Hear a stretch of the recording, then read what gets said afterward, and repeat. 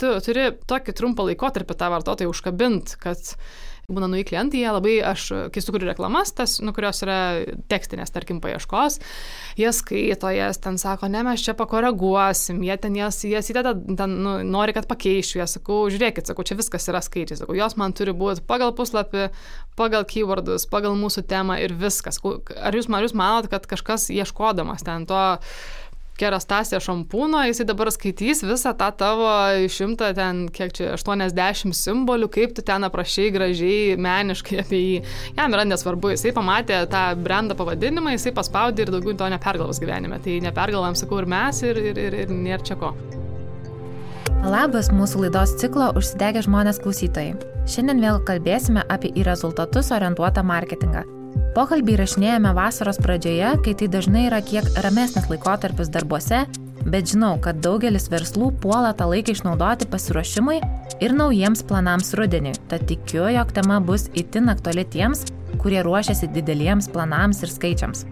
Todėl šiandien kalbame su Greta Marcinkevičiūtė, kuri šiuo metu dirba kaip laisvai samdoma Google reklamos ir kitų mokamų marketingo kanalų ekspertė.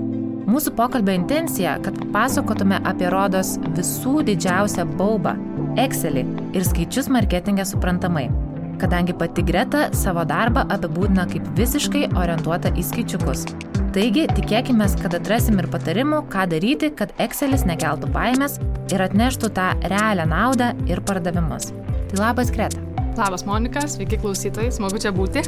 Tai gal iš pat pradžių galėtum truputėlį papasakoti, kuo tu dabar gyveni, kuo dirbi ir nuo kokių darbų tavo akys užsidega. Dabar jau dirbu tokį platesnį galbūt darbą. Galėčiau vadintis kažkaip save kaip digital marketing strategist, tai tiek strateguoju, tiek vykdau viską, ką strateguoju. Šiek tiek dirbu su pagalba iš šono, bet pagrindė išlieku tokia vieno žmogaus agentūra. Yra ir buvę, ir būna, ir bus tikriausiai dar visokių etapų, kai tenka ir samdyti kažkokį žmogų, ir pilnai, ir pusėtinai bendradarbiauti tiek su agentūrom, tiek su kažkokiais kitų sričių specialistais. Google Ads, Google paieška buvo pats pirmas tas kanalas, kuris mane atvedė į šitą sritį. Ir jis išlieka mano mėgstamiausias, tai mano pats mėgstamiausias darbas yra tik paieškos kampanijos. Tai nors ir dabar jau nežinau, jos sudaro tikriausiai galbūt tik tai kokią pusę mano to techninio darbo, bet jos man yra pačios mieliausios, pačios įdomiausios, aš su jom gyvenu jau kokius 9 metus, tai mes su jom tikrai draugiškai sutarėm. O kodėl būtent jos mėgstamiausias? Jos gal tokios yra labiausiai gal atitinkančios mane, sakyčiau, aš esu absoliučiai tikslus žmogus, visą laiką buvau tiksliukė, todėl tas marketingas taip įdomiai ir mano pačios gal gyvenimo atėjo. Tai neskaitau aš savęs labai kažkokia marketingistė, aš tokia net labiau gal datos ir skaičių žmogus. Analitikė, tai būtent visas performance marketingas, jisai kadangi yra labai glaudžiai susijęs su skaičiais, kaip dabar jau vadinami performance marketingu. Ir būtent paieška, manau, yra pagrindinis tas variklis, kuris ir sudeda tą visą performansą. Ten mažai tos kūrybos, kurioje aš esu galbūt šiek tiek silpnesnė ir jinai man nėra tiek įdomi ir viskas ten yra paremtas skaičiais, tai arba piniginiais vienetais, arba procentais, santykiniam išraiškom. Dievinu tikrai Excelį, mano mėgstamiausia platforma.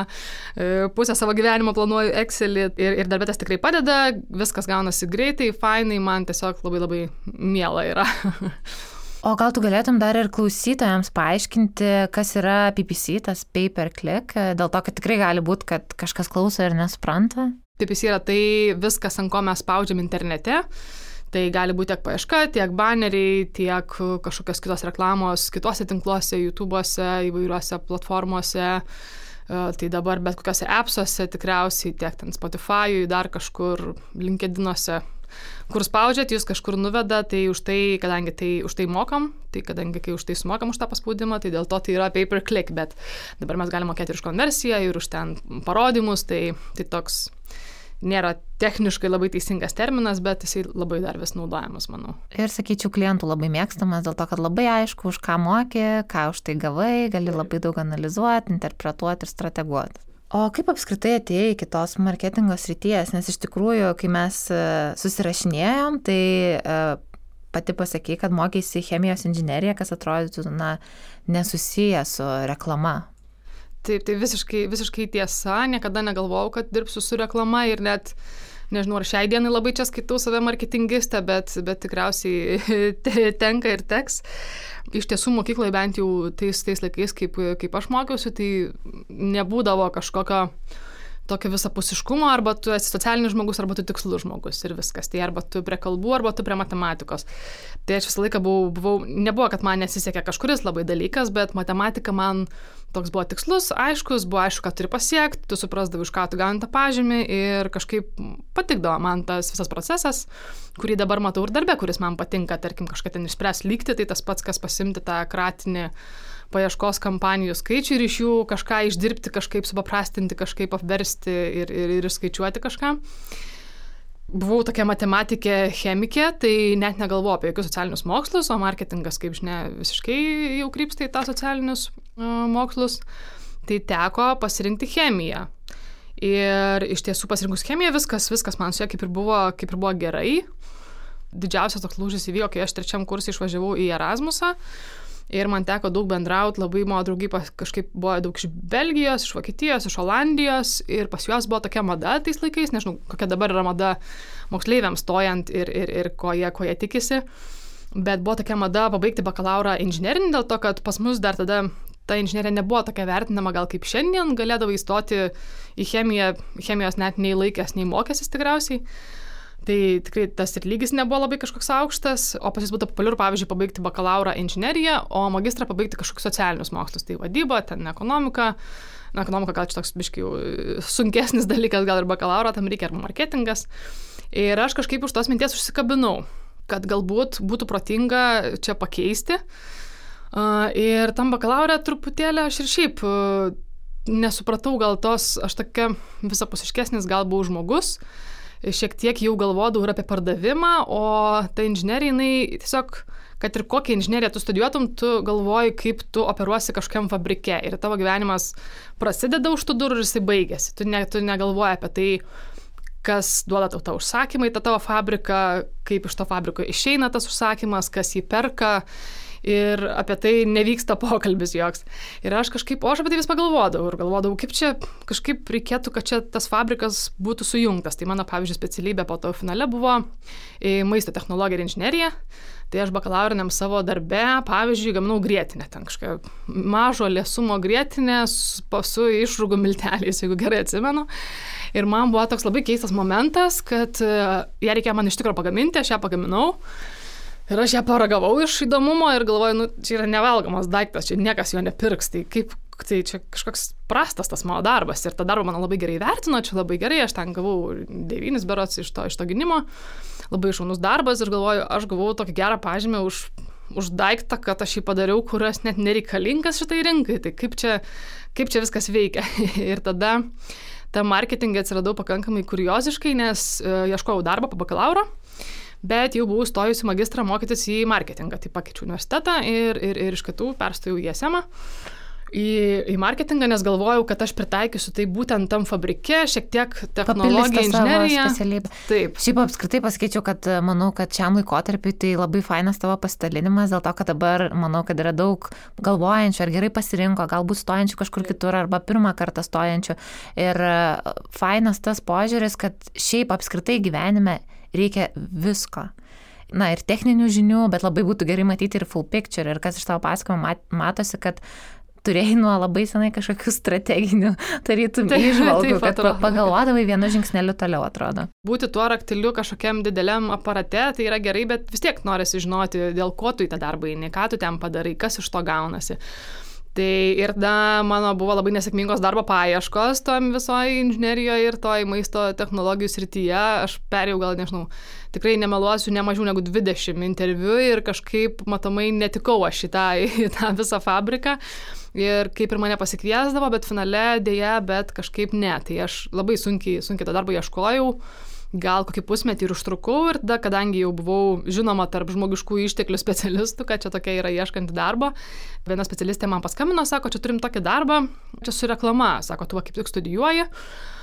sakau, kad aš čia studijuoju 3 mėnesius, tai kaip ir nelabai aš čia tinku, nelabai sakau, gal man čia ir įdomu, sakau, aš labiau norėčiau vis tiek truputėlį su ta inžinerinė kažkokia tais įmonė ar kažkuom dirbti.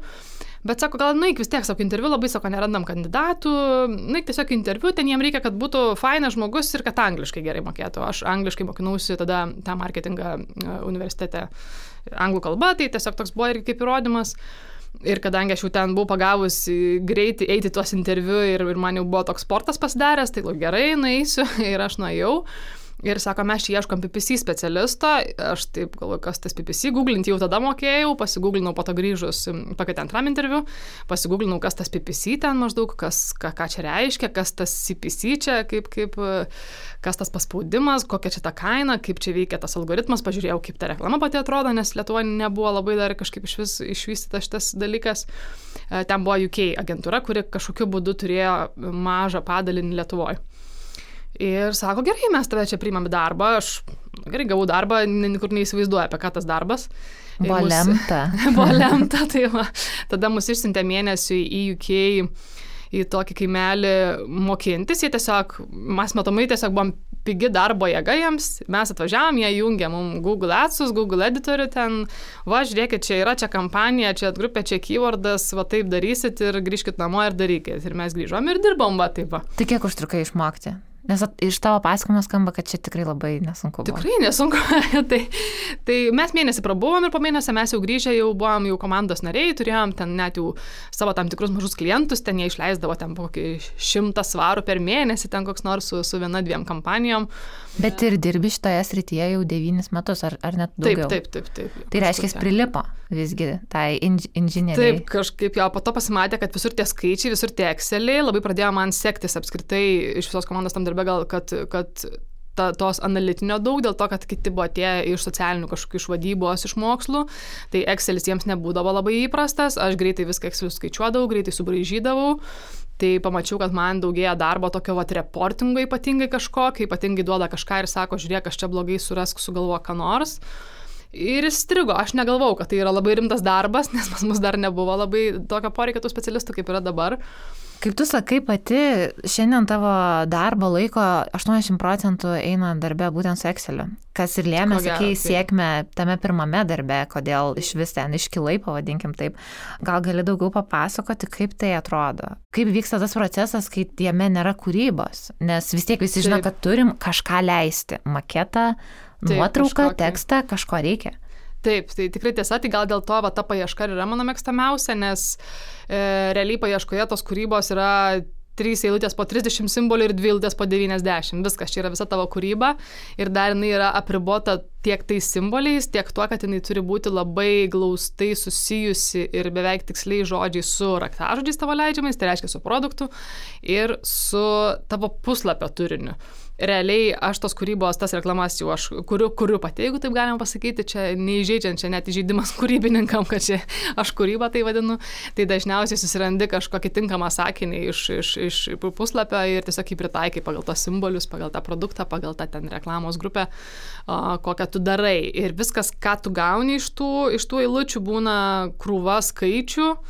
Ir tau reikia su jais kažką nuveikti. Tai aišku, Excelis geriausias išradimas iki šiol ir tikriausiai ilgą laiką liks. Kiek tu gali tą datą visai vartyti, žiūrėti, ieškoti ir galvoti, kuris čia tas žodis tiko, kas netiko. Ir ką tu gauni? Na, tarkim, po pirmojo mėnesio buvo klientas to visiškai nedarė ir tada pradėjot jūs kartu ir kaip viskas pasikeičia? Tada išmatuoji tos visus dalykus. Tu, aišku, turi žinot, kas klientui yra svarbu. Čia dar irgi tokia kliento edukacija ir jinai labai keičiasi tas darbas, aš sakyčiau, per tos 9 metus. Tai jeigu iš pradžių ten tiesiog klientas norėdavo gauti srauto ir jam tas kliks būdavo vienintelis dalykas, ką jis žinodavo, tai dabar klientas nori, kad jisai sukūrė puslapį su Shopify per vieną dieną ir kad jam rytoj čia įsidėjo 10 000 Google Adsus ir kad rytoj jam nupirktų už 50 000 nori.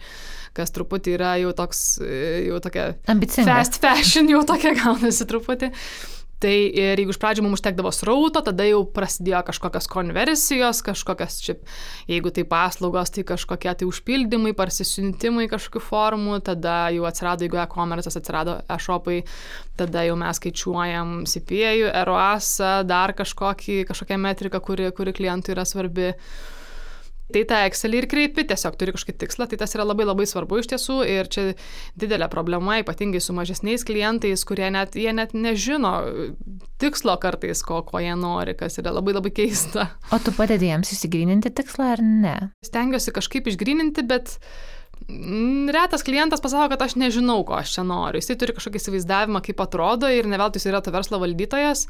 Aš niekad nesistengiu pakeisti to verslo valdymo ir stengiuosi atliepti tai, ko jis nori, dėl to, kad jeigu aš jam sugeneruosiu tai, ko jis nenori, bet gerai jo verslui, finale mes vis tiek nebedirbsim kartu. Tai kažkaip gal dar iš pradžių, kai buvau jaunesnė ir mažiau dar patyrus, tai dar toksai būdavo uždegimas, kad kaip jie čia nesupranta, jie čia tas rauto nori, čia tas rautas nieko neduoda jiems maždaug, kad čia reikia kitą rodiklį žiūrėti, bet jie nebūtinai supranta. Tai čia turiu dar po šiai dienai tikriausiai klientų, kurie su manim 5 metus ir jam vis dar reportinu ant paspaudimų ir jie yra labai patenkinti ir aš jų maldauju, kad jie kokią konversiją įsidėtų. Maldavau pirmus 2 metus, kitus 3 galvoju, jeigu jums tinka, man viskas irgi tinka. Tai čia toks, jų verslas, jie žino geriau, kai tai daryt, kai tai bus mano verslas, tada aš ko gero darysiu kaip man geriau. Kaip ir minėjai, keywords yra labiausiai tai, kas tave žavi ir patinka, bet turbūt banerius taip pat irgi leidžiat su klientais. Ir taip, ten jau atsiranda daugiau kūrybinės dalies.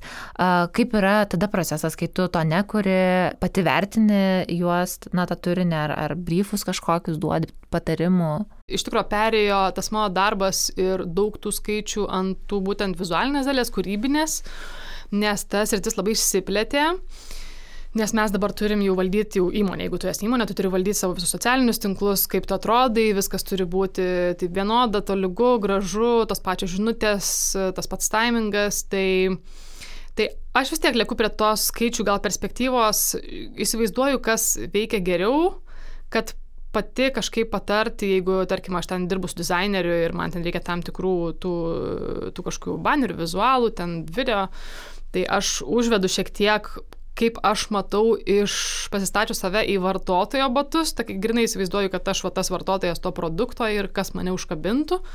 Tai čia irgi gal labiau ateina iš patirties dėl to, kad tikriausiai nėra tokios vertikalės, su kuria būčiau nedirbus. O visa kita, jeigu man atsiunčia 20 banerių, aš juos visus paleidžiu ir viskas. Ir tada aš po sekančių reportų aš sakau, žiūrėk, šitie 5 buvo geriausiai spaudžiami, tarkim, CTR'as buvo geriausias, bet dėja nieks nenupirko, o šitie 5 buvo geriausi pagal ten conversion rate, tarkim, ir jie parduoda. Tai imk tuos 5 ir iš jų padaryk kažką panašaus dar 10 tiesiog jau. Tai aš tikrai tame nesu profesionalas ir net nežadu būti, manau, tegul žmonės daro, ką geriausiai moka. Tavo taisyklė yra testavimas, kas, manyčiau, viena geriausių taisyklių. Dėl to, kad, mano tai čia didžiausias ar trukdis, ar kažkokia frustracija, kad būna kartais ir klientas, kuris žino tiksliai, ko nori. Tai bus gerai, čia stiliova, čia pagal mūsų brandbooką žiauriai fainai. Ir matai, kad nėra tam tikrų kartais dalykų, arba kad superformino, ar visiškai kitas dalykas, kurį, tarkim, paleidom netyčia, ir jis buvo netobulas, jis geriau performintų. Ir tada sako, bet man negražu. Ir kad iš tikrųjų, jeigu mes kalbam apie performance marketingą, tai turbūt reikėtų testuoti ir žiūrėti, kuris yra sėkmingiausias, pavadinkim, reporte. Ir iš to daryti įžvalgas ir kažkokias taisyklės.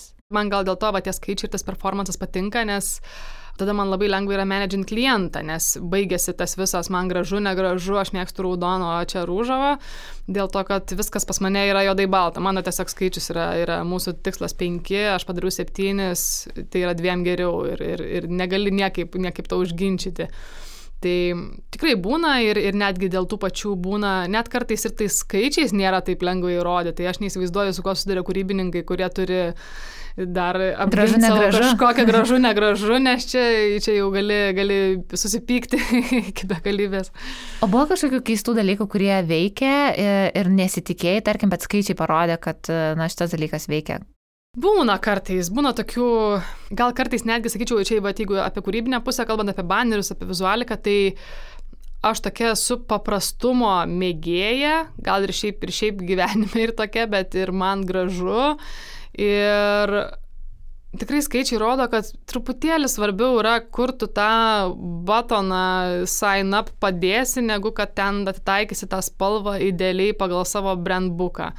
Tai tie tokie, net sakyčiau, kartais bukesni vizualai, tarkim, performance, jie net kartais eina geriau, bet tu turi tokį trumpą laikotarpį tą vartotoją užkabint, kad jam tikrai ten, kaip ir sakau, dažnai ką mano klientai, būna nauji klientai, jie labai, kai sukuriu reklamas, kurios yra tekstinės, tarkim, paieškos, jie skaito, jas ten sako, ne, mes čia pakoreguosim, jie ten jas įdeda, nori, kad pakeišiu, jie sakau, žiūrėkit, sakau, čia viskas yra skaičiai, sakau, jos man turi būti pagal puslapį, pagal keywordus, pagal mūsų temą ir viskas. Ar jūs manot, kad kažkas ieškodamas ten to Kerastase šampūno, jisai dabar skaitys visą tą tavo 100, ten, kiek čia, 80 simbolių, kaip tu ten aprašai gražiai, meniškai apie jį. Jam yra nesvarbu, jisai pamatė tą brandą pavadinimą, jisai paspaudė ir daugiau to nepergalvos gyvenime. Tai nepergalvam, sakau, ir mes, ir nėra čia ko. Tai labai konkretus tavo požiūris ir tas yra labai faina, nes kartais yra taip, kad klientai kartais sugaišta laiko ties nereikšmingais dalykais. Ir tai yra faktas. Ir kai ateina pas ekspertą, atrodo, kad galėtų, tavo nuomonė labai konkreti ir aiškiai. Ir tai yra patikrinta. Tu su to dirbi 9 metus. Taip, tai yra tiesa. Ir kanalas konkretus, tai man tikriausiai ir tinkamas toksai. Tai aš tikrai už tą testavimą visą laiką, jeigu pavyzdžiui, jeigu mes su klientu būnam, kad jisai sako, ne, aš manau, kad veiks čia kitas, aš niekada nesiginčiu, gerai, sakau, viskas, biudžetas skiriam per pusę mano, pusę tavo, mes padarom, duodam 2 savaitės ir tada susitariam, kad kuris bus geresnis. Ir kartais aš būtum teisi, kartais jisai būna teisus. Ne, negali visą laiką irgi atspėti. Čia geriausias būdas išspręsti argumentus. Iš tikrųjų, performance marketingas tuo ir nuostabus, kad tu gali patikrinti ir gali ir vieno, ir kito paleisti ir nėra baisu tada ir nusilenkti, sakyti, tu buvai teisus. Taip. Ir man atrodo, ir klientui nėra baisu pasakyti, o ačiū, kad patarai, nes pasiteisino. Taip. Kokius rodiklius tu stebi ir manai, kad jie yra svarbiausi, ir mes jau čia atsirėmėme tą reportų temą, kad kaip tu juos ruoši, ar juos kaip reikėtų ruošti, gal yra kokių patarimų? Tikrai visą laiką pats svarbiausias dalykas, tai aš iš karto, kaip ir jau minėjau, gal stengiasi, reikia įsigilinti, ko tam klientui reikia iš tiesų.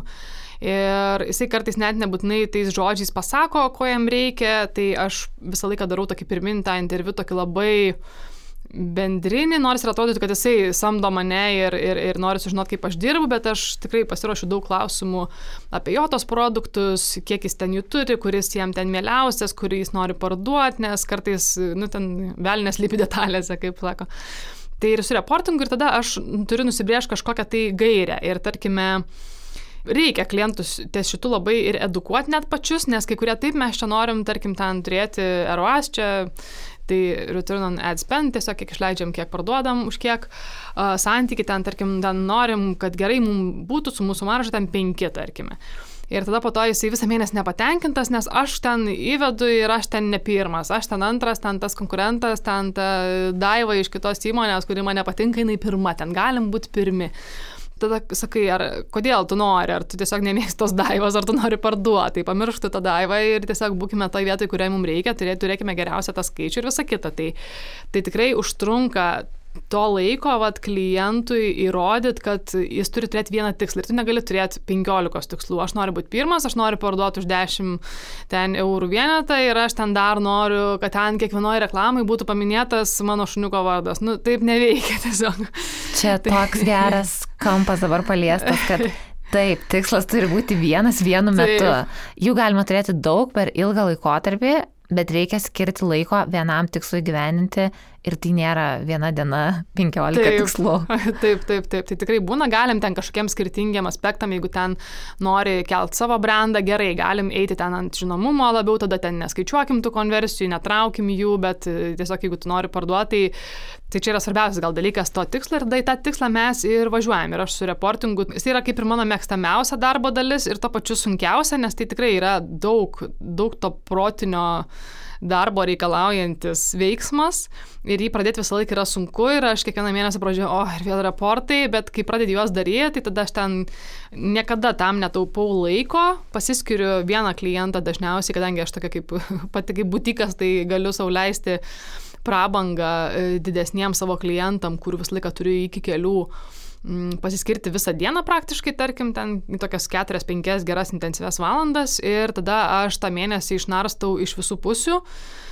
Tai viską susikeliu Excelį, tada viską keliu atskirai jiems į prezentaciją ir tu tiek daug gauni ir tiek daug sužinai ir tiek laiko prabūni hands-on ant tų skaičių, kai tu jas kopijuoji iš kažkokių platformų į tą savo Excelį, ten jos apdoroji, perkeli tą prezentaciją, tau kyla visiškai kitokios mintis, negu tiesiog užmetus kiekvieną rytą 10 minučių, ar čia viskas eina tada tu prigalvoji kažkokių įdomesnių kampų, susigalvoji paskaičiuoti, tai žiauriai daug suėda laiko, tai jeigu tu dirbi agentūrai, tarkim, ir tu turi ten 30 klientų pareportinti per 3 dienas, nes toks yra agentūros deadline'as, tai toks gyvenimas, taip, tai yra sunku tada padaryti, tada jau ateina mum pagalba kažkokie automatizuoti reportai, kurių gal, aš ne tai, kad jų nemėgstu, aš turiu savo prabangą su jais nedirbti, gal ne taip sakyčiau, ir mano klientai turi prabangą gauti tą customize tokį truputėlį servisą.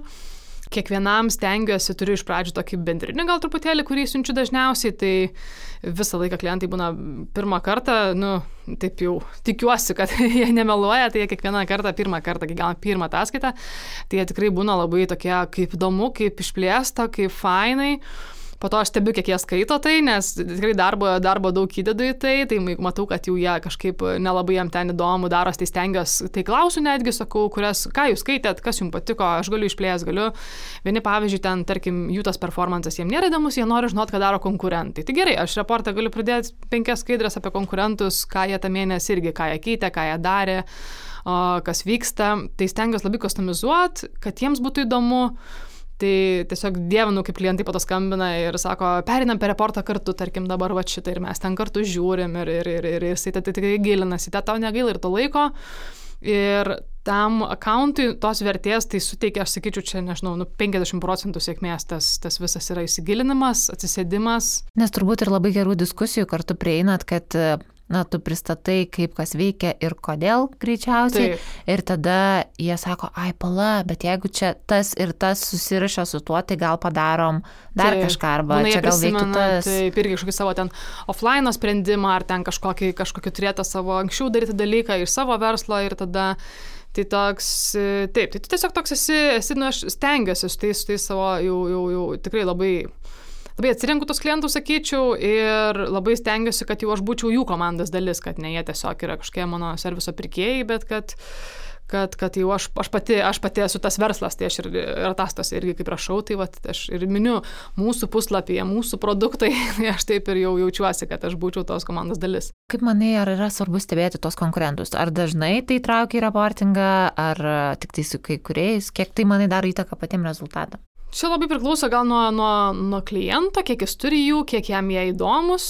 Tai čia gal daugiau taikyčiau, kad įdomu yra galbūt e-commerce'ui, kurie pardavinėja tą patį ir šiek tiek ten tom kainom, jie ten seka, kurie ten pardavinėja tą daiktą pigiau tą mėnesį, kokias akcijas daro.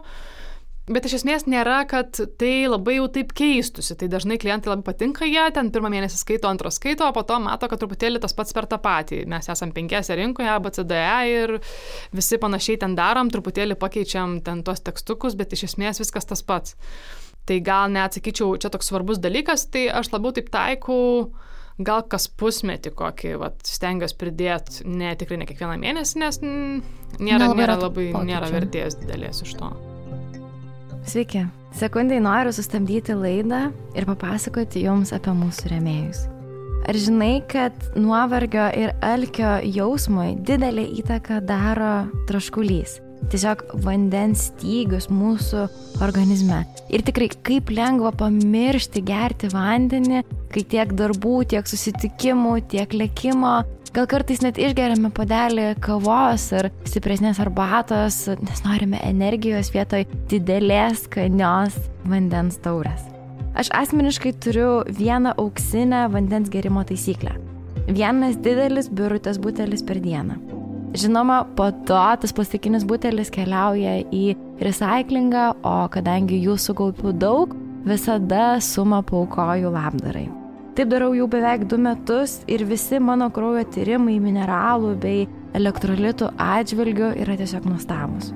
O kartu aš tiesiog labai noriu padėkoti Birutės mineraliniam vandeniui už tai, kad jau 2 metus remia mūsų šią tinklalaidę ir taip pat kartu tiki stipriomis savo tikslų siekiančiomis moterimis. Ačiū visai jūsų komandai, o taip pat visiems klausytojams linkiu geros likusios laidos. O kaip skiriasi rezultatų rodikliai verslo, kuris iš tiesų kuria pridėtinę vertę, nuo to verslo, kuris siekia daugiau tiesiog greitai parduoti ir ten, pavyzdžiui, dropshipina ir turi daug konkurentų? Taip, tai rezultatai skiriasi, aš nesu didelė fanė to greito viso verslo. nes pats Google'as gal kaip ir kanalas ir tie visi jo algoritmai, jie yra patikimi, jie yra geri. Ir pavyzdžiui, tikrai aš taip vertinu patį Google'ą kaip įmonę, tarkim, bet aš dirbu daug su Google'u, tiek su Facebook'u. Tai Facebook'as man toks greitesnis produktas, truputį parodžiau, nupirko ir neaišku, ten ar patiko, nepatiko, ir man iš tiesų tai nėra svarbu, ar jam patiko.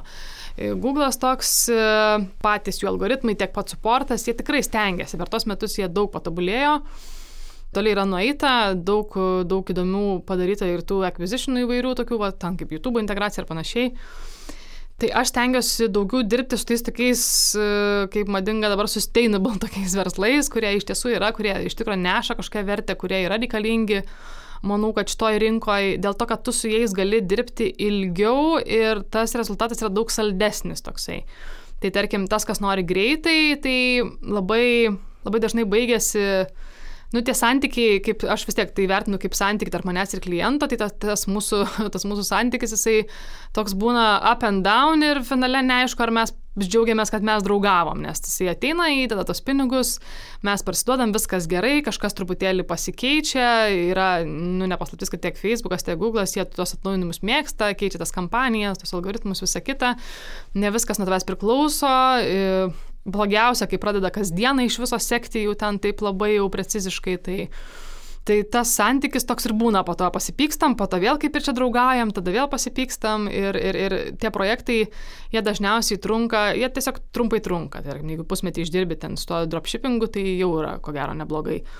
Jie keičia tos providerius dažnai, nes tiesiog ieško kažko geresnio, plus dar dažnai priklauso ir nuo finansavimo kažkoje, kurį turi, tai tas pinigų įdėjimas labai netolygus būna, ten, tarkim, šį mėnesį mes ten turim 20 000 spendinam, kitą mes turėsim 2 000, tai negali sukurti tokio patvaraus modelio su tokiais kintamaisiais visais. Turbūt net ir biudžete turėtų būti stabilus augimas, kad nemeti pradžiai 20, o paskui 2. Taip. Turėtų turbūt nuo 2 kilti stabiliai iki 20. Ar maždaug čia uždirbsim, reikėjo uždirbti vakarą, tas toks požiūris, tai sunkus pakankamai pasiekti, nes ne viską mes čia taip valdom ir nebe tie laukiniai vakarai, kur tik tai pabidinai ant kažkokio savo produkto ir jau tu pirmas ir jau iškart nupirko, nes čia tave rado. Tai... Nes jau nėra nieko apskritai internete. Taip, tai dabar užtenka tą vartotoją tau prarasti, tau tiesiog, nežinau, įdėsi per sudėtingą ten, kur reikia sužymėti, kur autobusą, tarkim, matai ten patvirtinti, kad tu ne robotas, sudėsi per sudėtingą ar ten kažkokį tokį verifyinimą ir jau klientas tavo atkris ir kas iš to, kad tu padarei visą marketingo kelią, jis išsirinko, jis įdėjo, sakys, pas kitą nusipirksiu, čia lengviau man checkoutin, tarkim. Tai mano mėgstamiausi tokie klientai yra, kurie ir pasitikė, jie tų pinigų, jie žino, kas tai yra, jie nesitikė to greitų tų pinigų, greitos tos gražos, jie nori tiesiog padaryti verslą, tarkim, tai čia kaip ir mano mėgstamiausi ir po to su jais būna liūdna atsisveikinti labai, tai turėjau čia prieš mėnesį ar 2 buvo mano toks klientas vienas, Jungtinių Arabų Emiratų įmonė buvo, ten tiesiog 2 vyrukai iš UK, jie persikraustė į Dubajų ir padarė tokią įmonę ten su paskolom. Tokį truputėlį startupą dviese. Aš su jais pradėjau nuo pat pradžių, nes jie tiesiog ieškojo, aišku, mane samdo iš užsienio dėl to, kad tai yra geras kainos kokybės santykis. Ir mes su jais dirbom gal kažkur apie 3 metus, manau, kad ir 2-3. Ir visokių tų periodų buvo tikrai. Tas pirmas mėnesis būna toks, tie paspaudimai brangus, tas rautas brangus, kaip ir čia kažkas ateina, apsidairo, išeina, nelabai kažkas įvyksta. Ieškai kažkokių tai sprendimų trackingė, jeigu tai yra paslaugos, tarkim, ne e-commerce'as. Tada 2 mėnesį lyg kažkaip čia papinga viskas, gerai, po 3 mėnesių jau kažkas darosi jau pozityvaus, jau tada jau žiūri, kaip čia sekasi, update'ini, vėl šnekamės. Po pusės metų jau matai, kad gal išeis kažkaip tolygų tą srautą pagauti, tolygą konvertaciją, atrasti savo auditoriją kažkaip. Tada pradedi iš tos jau savo turimos auditorijos jau gerinti tas kažkaip tas kampanijas. Ir po metų jau dar geriau sekasi ir tada 2 metus iš vis jau žiūri, kad jau mažai ką daryti reikia, jau visai neblogai ir tada apie 3 metus dažniausiai čia keli tokie atvejai buvo, kaip su šitais buvo. Jie po to jau sako, labai ačiū už viską, labai viskas fainai, tikrai labai ir išskeilinom, ir biudžetus, ir padarėm, ir jie užaugo, jie dabar turi ten gal jau 10-12 žmonių ir sako, mes jau galim apsimokėti full time tiesiog jau čia vietoj ofise, tarkim, tai jau tavęs atsisakom, tarkim. Tai kaip ir liūdna, bet kaip ir džiugu už juos, kad tikrai po truputį ir buvo visokių tų mėnesių ir kur atrodo tikrai išvaistai ir nieko ten negali nei pareportinti, nei nieko įvyko, bet ieškai kodėl. Ir toks fainas tada, kad jie yra jau rimtas verslas ir gali sau leisti ten ar kažkokią tais didelę agentūrą, ar tarkim in-house žmonės, ar komandą visą galų gale. Bet kaip ir pasakoji, tai ta kelionė, jinai nėra tokia greita, kad vienas mėnesis ir aš jau galiu nuspręsti, man čia veikia ar ne. Tai pradžiai užtruko iš vis mėno pasitestavo, tada antras mėno kažką gal pagerinot, gal ir juda, trečia visai gerai, bet ten ketvirta vėl. Taip. Ir rezultatus turbūt ir tie reportai, man atrodo, aišku, pirmas mėnesis aš pastebėjau būna svarbus, nes apskritai pradedi kažką daryti ir matai, veikia, neveikia, įdomu, neįdomu. Tai vien tame apsisprendė, bet jeigu dirbi toliau, tai atrodo tie reportai net, kai jau metus pradirbi kartu, tai jau visai kitas matymas pačio brendo, kampanijų, rezultatų, ką bandėm, ko nebandėm ir panašiai. Ir man atrodo tas, kaip ir prieš tai dar irgi kalbėjai, kad greitas iššokimas, greiti pinigai, noras tų greitų pinigų, jie gali ateiti, tai bus sėkmė, bet jie labai dažnai tada greitai ir išeina. Taip, sustabdai tik tai iki 2000 ir tada jau ir viskas šiaip lieki su sandėliu. Atsiranda kažkoks vienas konkurentas, kuris susitvarkė viskas stabiliau, patvariau, ir aiškiau ir viskas. Ir tave tiesiog nuėmė, nes... Taip. Čia yra investicija. Gal daug kas maišo tą, ypatingai dabar tie visi Google'acijai, tos greitos reklamos, jie galvoja, kad čia tiesiog toks kaip laužas metu ir dega, bet iš tiesų čia reikia žiūrėti tai kaip ir investicija. Tiesiog reikia tai daryti nuosekliai, tolygiai, su gera komanda, pasitikėti tą komandą, kurią darai. Ir viskas bus gerai. Ir man atrodo, diskutuoti ir kalbėtis būtent apie tos reportus. Jeigu rezultatai yra blogi, tai ne tai, kad čia viskas man netinka ir taip toliau, bet dažniausiai būna priežastys. Ir jeigu yra geras specialistas, tai jūs rasit tikrai tą priežastį. Tikrai būna, kad reikia ir pasigilinti ir klientui kartais jie labai nenori ir į save atsisuka. Gal ten pas juos kažkas jų pusėje, gal kažkas puslapyje, ar ten, tarkime, pardavinėja tos produktus, bet greit išsiparduoda, baigėsi, po to jie vėl staiga atsiranda jų daug ir tada reikia, tai irgi negali taip neparduoti, nėra ir staiga atsiranda dabar jau po 100 dieną parduoti. Toks visas tas dabar pasidaręs, tas digitalas, jis toks vientisas organizmas. Ir net kartais klientai nustemba, aš jiems nusiunčiu, pavyzdžiui, reportą visų klientų kelio, tarkim, ką jie nuveikė.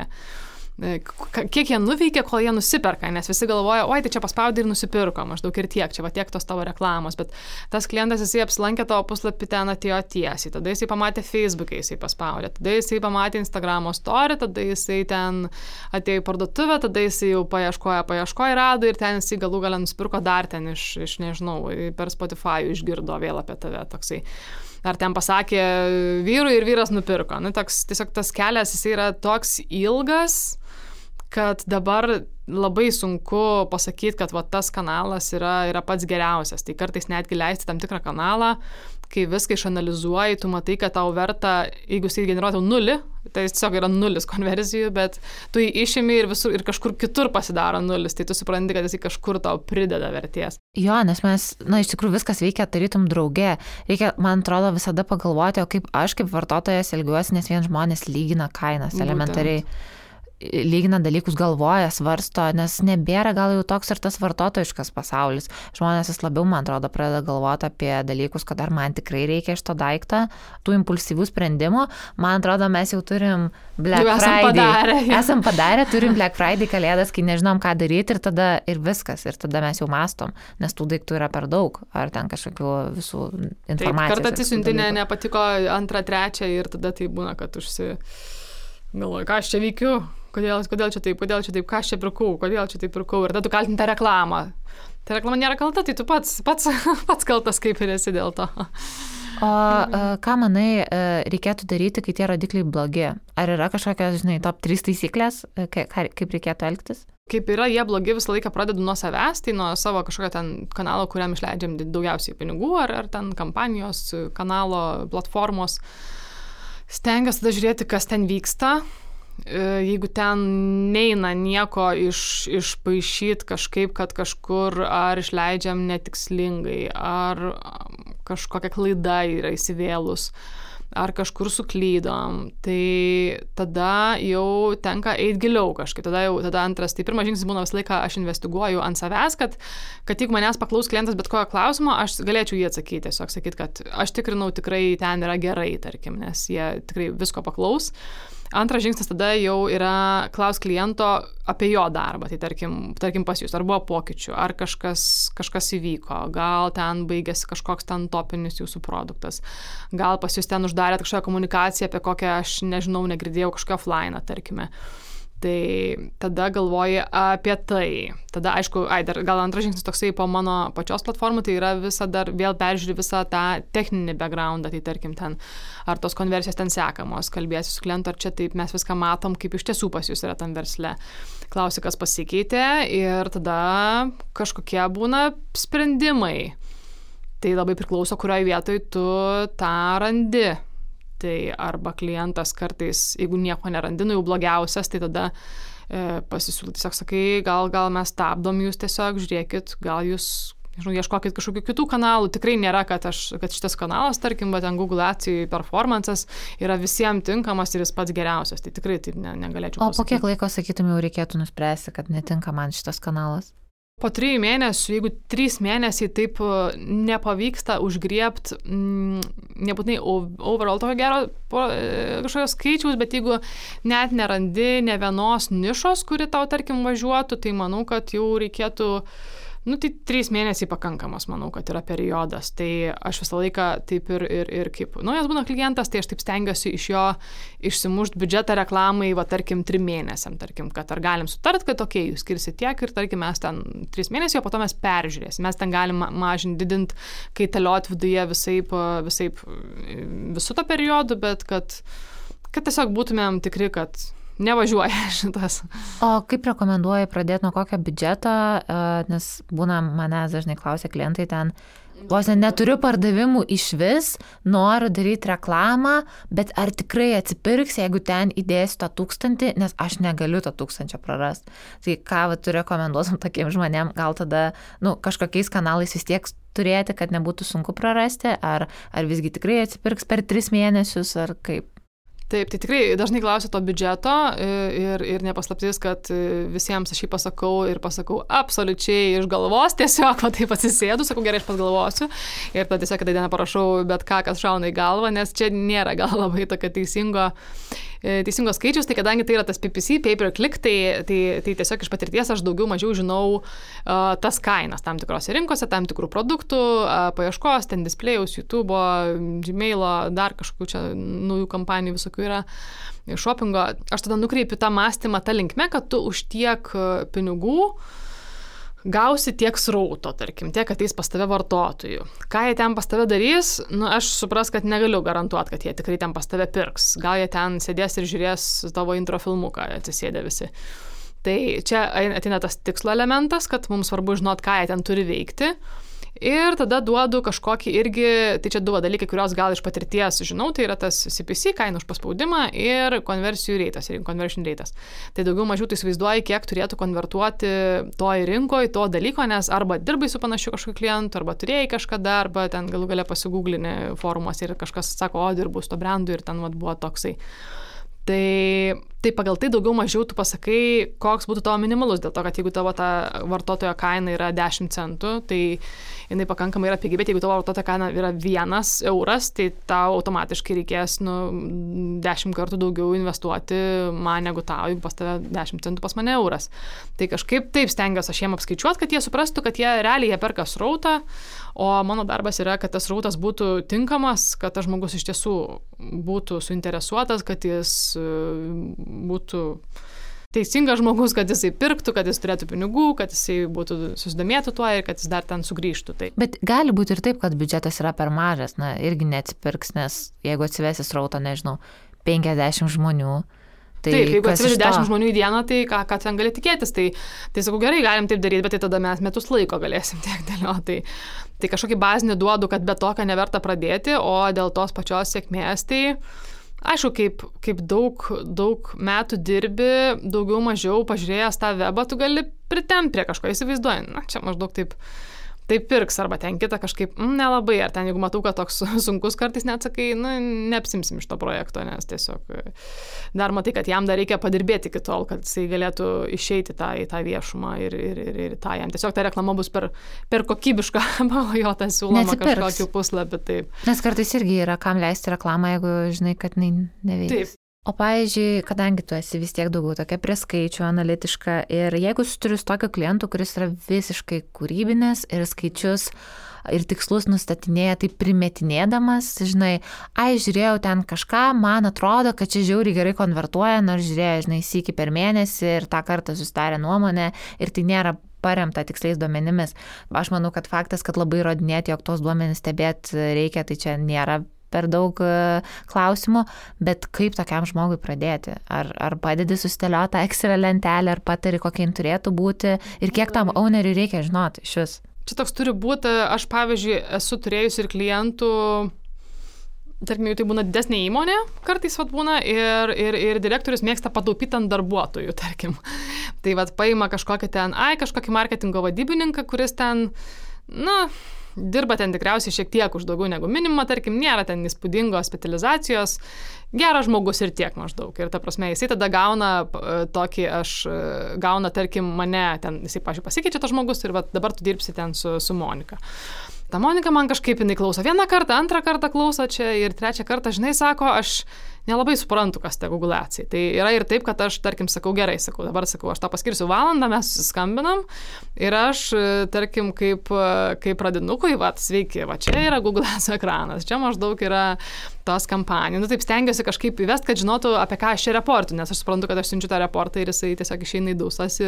O kaip direktorius paklausia, kaip ten sekasi, tai direktorius klausia, kaip sekasi, ir tada aš jau turiu kažką pasakyti. Tai gal net sakyčiau, su kūrybiniais klientais tai nėra taip sunku, kaip su visiškai nekompetitingais klientais. Tai jeigu aš tik galiu rinktis, tai visą laiką stengiuosi, tikrai, jeigu, pavyzdžiui, klientas matosi, kad jisai žino, tai man pačiai yra iššūkis ir aš turiu dabar vieną tokią naują klientę, irgi iš Dubajaus. Tai mes ją suskambinom ir kai pradėjo klausinėti klausimų, aš sakau, kodėl tu pati nevaldai to savo paskyros, nes tu galėtum dirbti paprastų specialistų ten tiesiog, net nebe juniorų ir sakau, tu tikrai čia gaudaisi.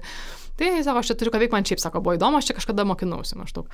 Jo, aš tik tai nenoriu labai užstumti ant to kūrybiškumą, nesakau, kad visi kūrybiški žmonės, tarkim, nesupranta nieko skaičiuose, bet būna kartais tam tikri tipažai, kad taip, akcentas ten ir gilinasi tik į tai ir kartais net tos išvados nebe skaičiais paremtos, o kažkokiom idėjom ar, klaidingai interpretuojami skaičiai. Tai tikrai būna. Tai su jais yra labai lengvas kelias, aš juos tiesiog visą laiką išklausau. Jie mėgsta kalbėti, jie mėgsta pasakot, kokį jie padarė banerį ir apie tą offline ir apie kažką, tai mes tiesiog susiskambinam ir aš vadinu tos klientus, ta klientė, kur draugė ir mes su jie žodžiu šnekam. Valandą laiko, aš išklausau ir tada jinai vieną klausimą paklausė, o kaip čia su tais tavo Google Adsai? Gerai, sakau, viskas čia kaip praeitą mėnesį. Tai gerai viskas tada. Tai neverti mokytis Excel'o subtilybę. Neverčiu jo.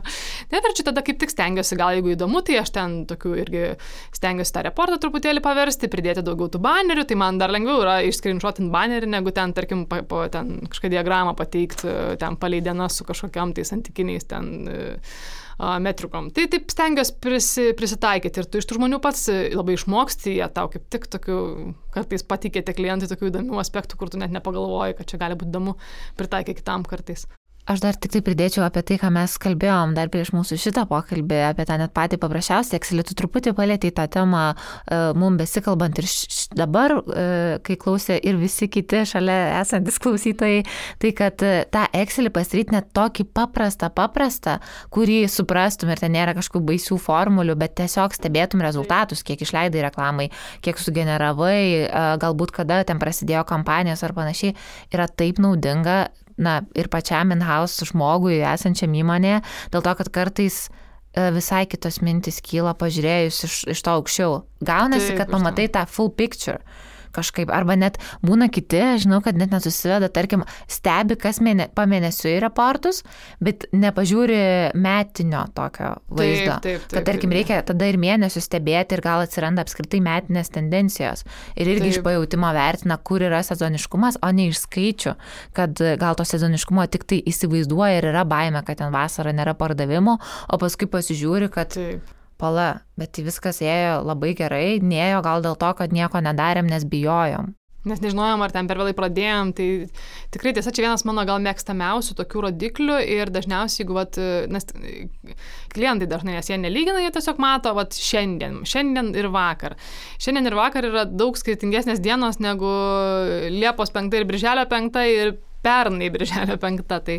Tai aš labai mėgstu tą, visi mano reportai, iš tiesų, kaip dabar paminėjai, tai pagalvojau, kad labai daug darau palyginimo, visą laiką darau month on month ir year on year visą laiką palyginimus ir visose reportuose, kad čia tame ir išlenda tas performanso grožis, kai tu dirbi su klientu ne pirmus metus, nes tada tu gali lyginti su praeitais metais ir tas tau duoda labai tokį gerą konkurencinį pranašumą, kad nes tu, atrodo, čia metai, o metai viską prisiminsi, tu viską pamiršti ir tu pamatai, kad jau mes ten leidom, tarkim, ten Kamado grilius jau ten nuo kovo, nes jau nuo kovo ten reikėjo juos leisti, o dabar gegužė ir mes dar jų nepasileidom. Tai tarkim, tu matai tos pakeitimus, tai aš labai mėgstu tos palyginimus, visą laiką visi grafikai eina su palyginimais praktiškai ir kai tu ieškai kažko, nežinai, kas yra ir tu ieškai, tai tie palyginimai dažniausiai tau ir pasako, kad kažkur prasileidai arba nepamatei. Ypatingai, jeigu įmonėje dažnai keičiasi žmonės, jeigu taip netyčia nutinka, tai man atrodo vienas svarbiausių dalykų yra turėti bent jau tada tuos skaičius, kad atėjęs kažkas naujas galėtų neskaityti ten ar kalbėti su kažkuo, kas dirbo ir iš pajūtimo ten aptarti viską, bet konkrečiais skaičiais pats pamatyti, kad praeitais metais buvo taip, o dabar taip. Nes tikrai dažnai būna, kad aš būnu tas žmogus, kuris įmonėje ilgiausiai dirba tam skyriui. Aš joj nedirbu, bet tarkim jau ten atėjo ir Laura, ir Vitalijus, ir dar ten koks nors pasikeitė, ir aš jau su trečiu žmogum dirbu ir tada gaunasi, kad per kažkokį aptarimą, ar ten kažkokį stambesnį aptarimą aš būnu, kur jau pernai darėme šitaip, maždaug susipažinkite čia taip. Tai tikrai nutinka. Tai tas labai labai svarbu palyginimas yra vienas svarbiausių ir labai dažnai ne visi, bet čia jisai užtrunka laiko tame Excel, tai tame, ko dažniausiai tu ir neturi, turėdamas ar ten daug klientų, ar kaip yra skubių darbų kažkokių, ar kaip įmonė tikriausiai turi vis tiek užkrauti visi. Čia turbūt ir padeda ta darbo patirtis ir gilinimasis į vieną aspektą, o ne, nes dažnai būna, kad irgi in-house, tai žmonės dirba tikrai prie daugiau sričių ir padeda daugiau dalykų, negu kad specialistai tie, kurie specializuojasi konkrečiai į vieną sritį. Tai man atrodo, dėl to kartais yra gerai outsourcinti kažką ir turėti ekspertą, kuris irgi patartų, nes būna, aš pati iš savo patirties, būnant in-house marketingistų, gauni tikrai ir padėti kartais siuntas išsiųsti ar ten kažką kitą padaryti. Koks tavo požiūris apskritai yra į nuolaidas, Black Friday kampanijas ir visus šitus marketinginius triukus? Negaliu per daug kažkaip tai čia blogai atsiliepti apie Black Friday, nes paskutiniai 2 metai buvo kosminėje, ta prasme, net kartais nusvyra rankos, atrodo, kam tos visus metus mes dirbam, net mes viską uždirbam per tą savaitgalį, toksai tikrai yra tokių atvejų. Vyksta dalykai ir išbrangsta labai, ypatingai pernai, tai ir tos čia aš išbrangsta kalbu apie paspaudimų kainas, apie placementus, apie kažkokią reklamos kaštus, tai tikrai stipriai tai būdavo apie 20%, nežinau, pernai gal ten kai kur net dvigubai gal net buvo. Nežinau, man toksai fainas datos prasme iššūkis, aš jo rimtai nevertinu, imant ten kažkokius metus, tam pasiteisina tas year on year kažkoks matavimas, kad žinotum, kaip buvo, o šiaip tai neturiu kažkokios nuomonės, kaip datos žmogui, man jie iškraipo mano gražius grafikus, tai man nepatinka, bet gera tokia proga parsiduoti ir jeigu tu padarai kažkokį įdirbį, iš tiesų gerą, tas skeilas, kur tu, tarkim, pernai metais ten nelabai kažką darė ta įmonė ir ten mažai pardavė ir, tarkim, tu metus bildinai vis tiek tą digital žinomumą ir, tarkim, ten super gerai pavarė tas Black Friday, tai smagu, nes supranti, kad ir tavo darbo yra čia nemažai padaryta. O kalbant apie Google reklamą, tai reikia tam ruoštis ir, tarkim, pasiteisina tas įdirbis visus metus, ar visgi gali, žinai, ateiti pas tave ir tik 1 mėnesį pavaryti ir užsidirbti ten tą sumą tokią? Manau, kad vis tiek pasiteisina, ypatingai su Google gal taip atrodo, kad aš čia šiandien dėjau pinigus ir va čia dabar parodė ir va čia nupirko, bet iš tiesų tai tas algoritmas nėra toks bukas, man dažnai žmonės sako, tu tai tikriausiai ant tų Google reklamų savo tai tikrai nespaudė, tai sakau, aš labai ant jų spaudžiu ir aš pykstu, kai jų nėra, nes jeigu man jie rodo, tai aš žinau, kad tiesiog Google turi per daug informacijos apie tave ir jie žino, ko tu nori, gal net geriau už tave. Tai aš kaip tik tose reklamose netgi ieškau kažkokio hinto ar kažkokios tiesioginės nuorodos į tą nuolaidą, ar į tą brandą, ar į tą, ko aš ieškau. Tai aš džiaugiuosi, kai tas 4 reklamas viršui man išmeta ir aš jas visas maždaug užmetu akį, kuri faina ir kažkurios spaudžiu. Tas visas tavo tolygus darbas, jisai vis tiek tave iškelia šiek tiek aukščiau, tai ne veltui ten yra ir tie kokybės balai įvairūs truputėlį, tam tikros metrikos, kurios tokios yra uždirbamos šiek tiek, tai tu taip atėjęs naujai kažką superforminsi, bet nebūtinai taip gerai, plus jų algoritmas tave yra išmokęs, žino tavo tos pardavimus, kaip čia vyksta, kas geriausiai eina ir tu to pačiu žinai, ant kur tau pačiam stengtis, nes tu turi tos biudžetus užkelti stipriai, artėjant, tarkim, Black Friday, tai tu turi žinot tas ir savo maržas, savo tos atsipirkimus, kažkokį savo ROI ar ROAS, ką tu skaičiuoji, kad žinot, kam užkelt. O reikia daryti kažkokias korekcijas labai aktyves prieš Black Friday, paėmus tos pačius keywordsus? Ne, gal kažkaip su keywordus, šitas gal adsų reikalas toksai, kad tu aišku, pažymi, kad čia Black Friday, nes visi to ir ieško. Tai reklamas, tai sakyčiau, kad daug kas keičia. Yra toks poreikis, yra tokia praktika. Iš tiesų nežinau, ar esu testavus, kad va taip pakeista ar nepakeista geriau čia veikia. Čia irgi dar susiję, dabar pagalvojau tiesiog ir su puslapiu, kadangi tu puslapyje labai tai daug promotini, tai tavo reklamui turi tai atsispindėti. Tai šiaip, manau, kad kuo daugiau, tuo geriau. Tai... Ir per visus kanalus. Ir per visus kanalus, jo. Tik tai reikia, aišku, protingai ir tą laiką tų darbuotojų žiūrėti. Tai jeigu aš ten sėdėsiu savaitę laiko, perrašinėsiu visas reklamas ir man už tą savaitę susimokės, tai klausimas, ar čia labai naudinga ir ar ten tie plus keli kažkiek pardavimai tau labai jau padės. Tai toks balansas. Neišprotėt, bet tam pasiruošti ir padaryti, tai aišku, tokią progą. Sudalyvauti ir išnaudoti. Sudalyvauti, taip, išnaudoti reikia tą galimybę. Kokia tavo nuomonė apskritai apie tą piktinimąsi marketingu, kad va, čia man meta Google pirmiausia kitus ir konkurentus dažnai meta, aš įvedžiau, nežinau, ten vieną brandą pavadinimą ir meta konkurentą ir ten pyksta, kodėl čia taip yra. Čia toks yra, truputėlį yra pasipiktinimo tokio.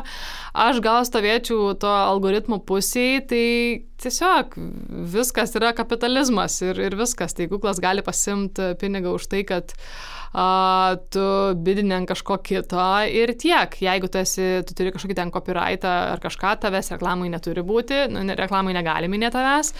Tai čia toksai tas pasipiktinimas gal yra iš to nesupratimo, nes už konkurentus, tarkim, kainos yra labai labai didelės. Tai, tarkim, jeigu tu bidini už Digretą, tarkim, esi Monika, tai tiesiog tau kainuos labai brangiai. Ir klausimas, ar tas vartotojas pas tave perės. Tai dažniausiai jeigu taip nutinka mano klientams, kad jie oi, čia jie kaip čia drįsta, tai aš sakau, palaukit mėnesį, maksimaliai 2 ir to nebeliks.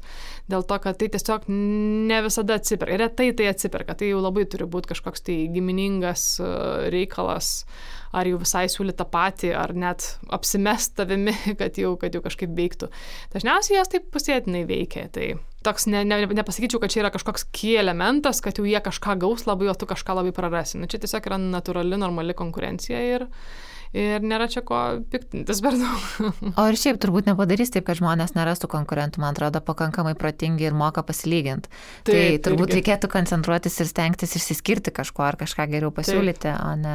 Tai padaryti tą kelionę, tą geresnę, tiesiog įdėti darbo iš savo pusės į tą savo puslapį, į tą savo produktą, aprašyti, nepatingėti. Tiesiog man atrodo, kad kaip aš darau savo darbą kokybiškai ir labai myliu, tai jeigu tu tikrai myli tą savo verslą ir tu apie jį galvoji ir ne tik iš tos egoistinės pusės ar ne tik iš tos pinigų prizmės kažkokios, tai tau negali nepasisekti, man atrodo, tada reklama tavo pusėje bus. Na ką, tai mes jau šnekam valandą beveik. Greta, gal turi kažką, nežinau, dar pasidalinti bendrai apie marketingą ar apie kažkokius patarimus ar dar kažkokius dalykus, kurias nori pasakyti klausytojams? Tai bendrai, kad marketingistam palinkėsiu sudraugauti su Exceliu ir mėgti skaičius, o tie moksleiviam, kas yra tikslus bet to pačiu mėgsta ir pašnekėti kaip aš, tai tikrai rekomenduoju nesifokusuoti vien į kažkokias matematikas, chemijas ar fizikas, bet iš tiesų pagalvoti ir apie tos socialinius mokslus, kadangi viskas dabar yra paremta technologijom ir jos tikrai reikalingos ir daug turi ir tos matematikos savyje, tai tikrai yra tos vietos ir čia yra labai labai geras toks net sakyčiau, kaip tik toks ypatingas privalumas marketinge būt tiksliukų. Nes nedaug tokių yra, man atrodo, daugam labai asocijuojasi ir marketingas, ir komunikacija su su realiai komunikacija ir kūryba kažkokia, Taip, tai įvaizdžiu, paveikslėlius, kalbėjimu. spalvom, mokėjimu piešti ar kažkuom. Tai tikrai galima rasti savo vietą pasaulyje labai fainoj srity, kuri besikeičianti, įdomi ir tiesiog aš nekantrauju sužinot, ką aš dirbsiu dar už 5 metų, nes vėl viskas pasikeis. Aš irgi pastebėčiau, kad rinkoje tikrai labai yra mėgstami tie, kurie myli skaičius ir klientai šiaip labai nori prisirišti prie skaičių ir labai vertina tuos žmonės, kurie tą daro. Taip, jiems patiems lengviau ir savo įmonį komunikuoti kitiems skaičiais. Tai, nes at the end of the day, tai visas verslas atsiremia į skaičius, galim daryti labai fainą komunikaciją, bet esam čia tol, kol skaičiai yra geri. Taip, arba kol piniginiai yra kažko. Taip. Tai ačiū Greta už tokį išsamų ir nuoširdų pokalbį. Ačiū tau, ačiū klausytojams. Tai jei kils klausimų Gretai, mieli klausytojai, rašykite greta@sakme.eu. Be to, tik primenu visiems klausytojams, kad su mumis šiandien buvo Greta Marcinkevičiūtė, kuri dirba kaip laisvai samdoma Google reklamos ir kitų mokamų kanalų ekspertė. Ačiū ir iki. Ačiū.